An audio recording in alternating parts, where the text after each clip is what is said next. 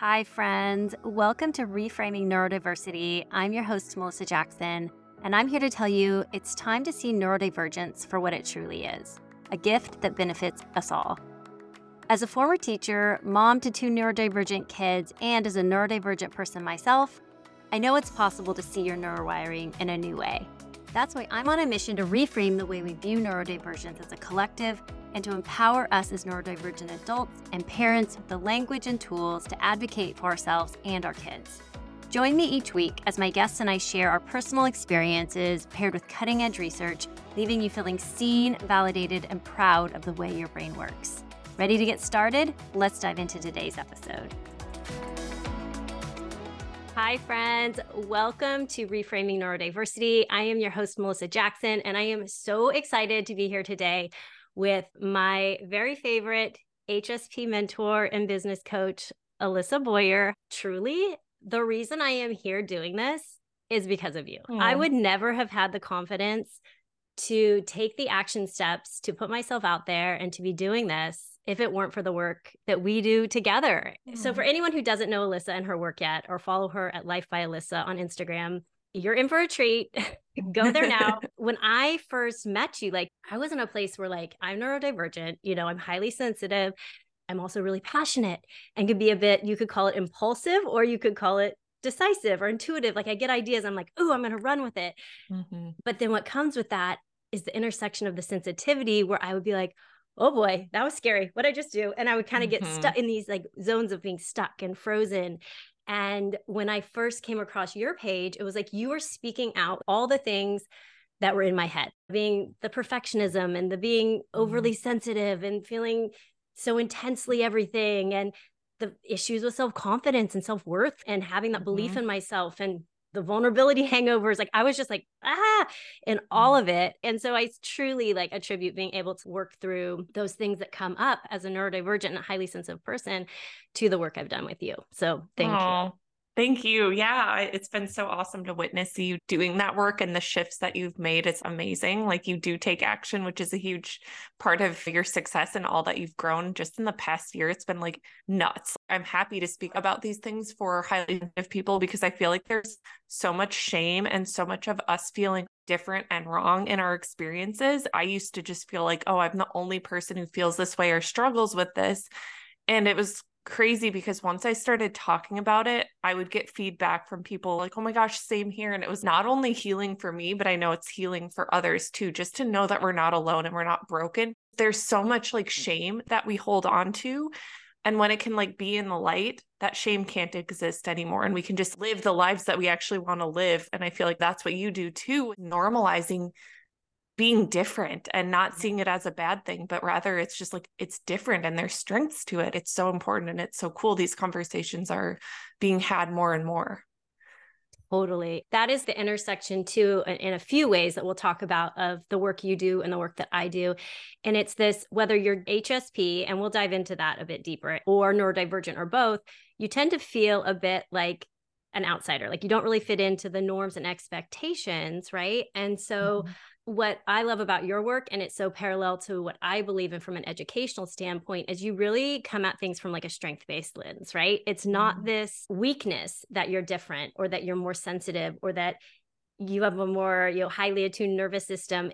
It's that is actually a gift and a superpower. And yes, it takes supporting those things and having tools to get through those things. But the reframe, right? The reframe on that it's success is because of their sensitivity, not in spite of it, right?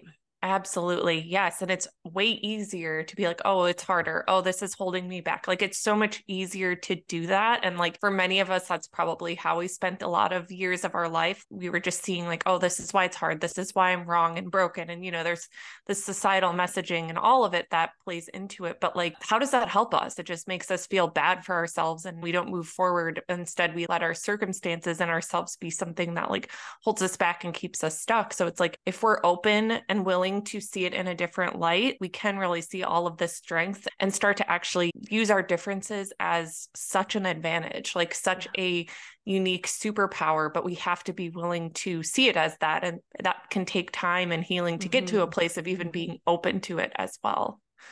Absolutely. So will you explain to us, what does it mean to be a highly sensitive person for anyone who doesn't know what HSP means? So being a highly sensitive person, this is a personality trait. It's not something that you need to have diagnosed by a doctor. It's not like a medical condition or anything like that. I always compare it to being like an introvert or an extrovert. Some of us are just more highly sensitive. There's a free test you can take online at hsperson.com where you can get your sensitivity score. It's out of 27. I personally rank 24 out of 27. So I'm like fairly highly sensitive. And people who are highly sensitive, like, yes, you probably hear that and you're like, oh, you cry all the time. Most HSPs are going to be more emotionally sensitive, but it's also being sensitive to your environment. So a lot of HSPs might be sensitive to their clothing or, notice the weird smell in the room or a light that's too bright. We're just noticing all of these subtleties around us. Highly sensitive people also have an abundance of empathy. So we're often those caretakers or the ones that our friends go to for advice because we just have more empathy than non-highly sensitive people. It's just part of our wiring. We also tend to have a strong intuition if we allow ourselves to trust ourselves to tap into that, because we're noticing a lot of things. Many of us can be spiritually inclined where we're more interested in exploring the deeper meaning. And highly sensitive people are very detail oriented, conscientious, because again, we're just absorbing so much of our environments. We're processing more deeply. So as a result of that, we also have a tendency to feel overstimulated and overwhelmed more easily because we are taking in so much. I think about this a lot as a mom, like some evenings, especially, I'm like cooking dinner and the oven fan is on and my daughter is whining and then my husband has the TV on, and it can get to a point where I'm like, oh my gosh, this is too much for me. And so if you're highly sensitive listening to this, you can probably relate to scenarios like that where all of a sudden your nervous system is like, okay, I'm at max capacity. And if anyone says anything else, I'm going to snap. That just can be an experience of being highly sensitive. It's a really interesting trait. And I find that anytime someone learns they're highly sensitive, it's often that final like missing puzzle piece where they're like, oh, this makes sense. Like, oh, this explains why I'm this way. So it's just been so life-changing for me to learn and now get to share about it with others. Absolutely. And it's so interesting because so much of what you're saying is part of the neurodivergent experience. And I know we've talked about this a lot. People can have the highly sensitive experience and be neurotypical and have that, or they can be neurodivergent. And most neurodivergents, I feel like, do have this component of high sensitivity, not all, but it's really common. Do you ever find in your work that you do that people will start down this path of like, oh, I'm highly sensitive, and then go on to discover that there's more complexity to their profile, that they do have other neurodivergent tendencies as well as just being highly sensitive? Yes, I've totally seen this happen in the past. I've had clients who started with me back in like 2020, and I've had probably 3 or 4 of them reach out to me and be like, oh my gosh, I actually just learned that I actually have ADHD as well. That's probably the most common one that I hear. And it just seems to like open up doors for people to have greater understanding of themselves and really put the puzzle pieces together. Absolutely. Part of the work that I've done with you that has been so helpful is that messy action. Just take the step.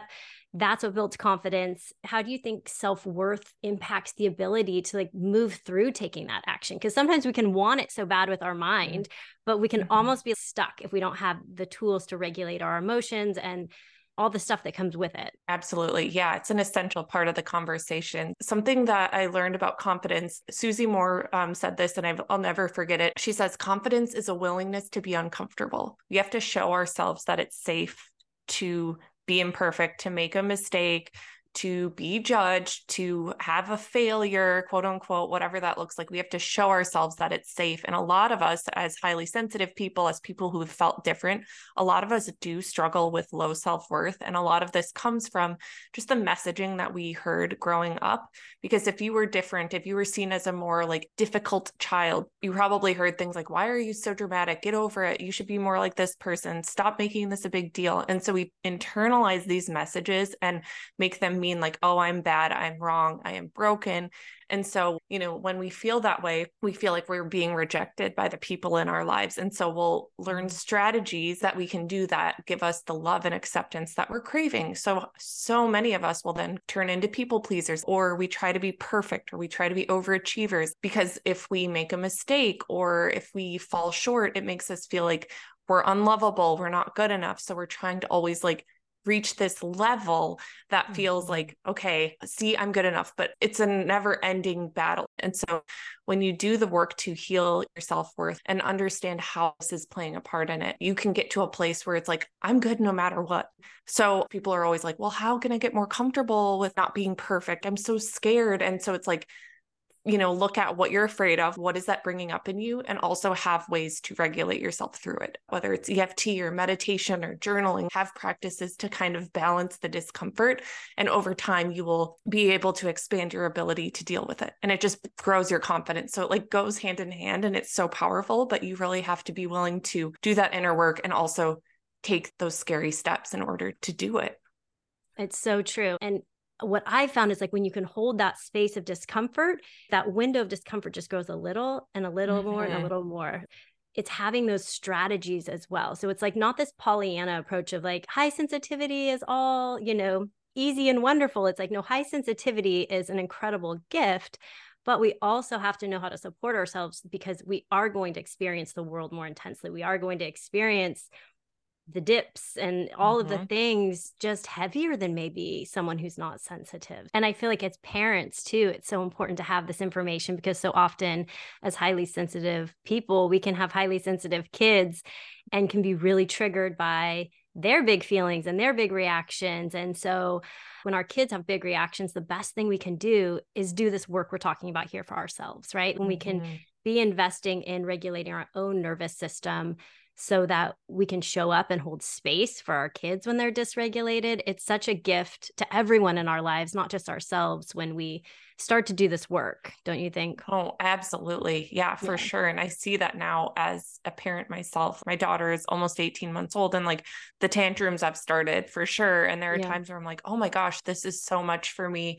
And it can be super, super triggering, but having this level of awareness around what triggers me, and, oh, maybe I'm just overstimulated, so I'm actually having a bigger reaction than, is necessary. Yeah, it's a gift to your children too, because you can hopefully break the cycle of patterns, things that happened to you as a kid that didn't help you. Like you can now have that awareness and not perpetuate the same issues onto them. You can do things in a different way. It's super hard. Like it's super hard. For but, sure. Oh my God, and you're not going to do it perfectly, but just having that awareness and trying is huge. And it's more than what a lot of people do. So if anyone's doing that, you should be proud of yourself. Totally. And giving ourselves that self-compassion, right? Because I think the perfectionism can come in as parents too, like, oh, whoops, I didn't stay regulated, which just as a disclaimer, I think Alyssa and I both can I don't stay regulated all the time, right? All the time I have to come back and repair with my kid and be like, I needed to take a minute. Here's how I should have shown up. So I think having just that self-compassion to give ourselves grace that we're trying to do it differently, and being more self-aware and curious about our reactions when we don't do it the way we would hope, is also such a great opportunity to learn about ourselves. Majorly. I think that's a huge thing, because there can be that desire to go into the perfectionism and then be super hard on ourselves. That's actually like kind of us going backwards. Part of like healing and growing as a person is also having self-compassion when you don't show up perfectly. If you're like, oh, I'm doing all of this healing work, but oh my gosh, I like fell into this old pattern, or I messed up, I'm such a piece of crap, and you go into that, like, what if this was actually an opportunity for you to be more gentle on yourself, because you tend to be hard on yourself? Like raising my hand, that's my struggle. And so anytime I make a mistake or I get dysregulated, I see it as an opportunity. I try to anyway, to be loving and compassionate with myself and be like, oh, you got dysregulated because it reminded you of this past situation, or because you're tired, or because you're dealing with a lot in your personal life. It's okay. Try again tomorrow. It's no big deal. So I think that's a really important piece. I mean, there's so much helpful information out there, like, thank goodness, but also it's like, it can perpetuate that stress that some of us can carry of like, oh my God, I have to speak this way and do it this way, otherwise I'm damaging my kid forever. And I think we also have to have discernment and know what's for us, what's not for us, and know that no one's doing it perfectly. Literally, no one is doing it perfectly, no matter what you think. There's just no way. 100%. And I love Dr. Becky's work. I don't know if you follow her, Good Inside. And she talks about like the best thing we can do as parents is the gift of repair. And to me, that's always like takes that pressure off having to do it perfectly when I know I'm not expected to. But if I go back and own like, hey, I was feeling this way, I shouldn't have, and own our stuff as parents, which I think generations before us didn't really do that, didn't apologize to children or respect their needs. And so that always makes me feel like, okay, I've got my go-to. If I'm not perfect, it's okay. I can go back and repair and just show up and try to do the best I can again. Yes. What a great example for our children too, where they're like, oh, I saw my mom get upset, but then she apologized. And, it's like you're worth the apology rather than being like, no, this is how it is. I'm the adult here, which is totally how it used to be. So I think there's so much power in that because also too, if we're always trying to like uphold perfectionism, we're kind of putting that onto our kids too, like, oh, we always are perfect and we don't show our emotions and like life is real and stuff happens and they're going to have hard experiences. So showing that it's okay to be human and get upset and have feelings like, and also how to navigate it if you hurt someone else in the midst of that, that's huge for them. That's going to help them in their future relationships too. 100%. And so much more than just the words we say, right? If we're like, oh, you shouldn't be a perfectionist, it's okay to make mistakes, but then we're beating ourselves up every time we make a mistake, they're picking up on that far more than the words we say. So not to add to that layer of pressure on parents, but it is just such an opportunity, right? It's not just about holding that space for our kids, but holding that space for ourselves to give ourselves what we need and the compassion and the grace around when things don't always go as planned. So do you have like favorite emotional regulation strategies that you like to use to help like expand that window of tolerance? Yeah, definitely.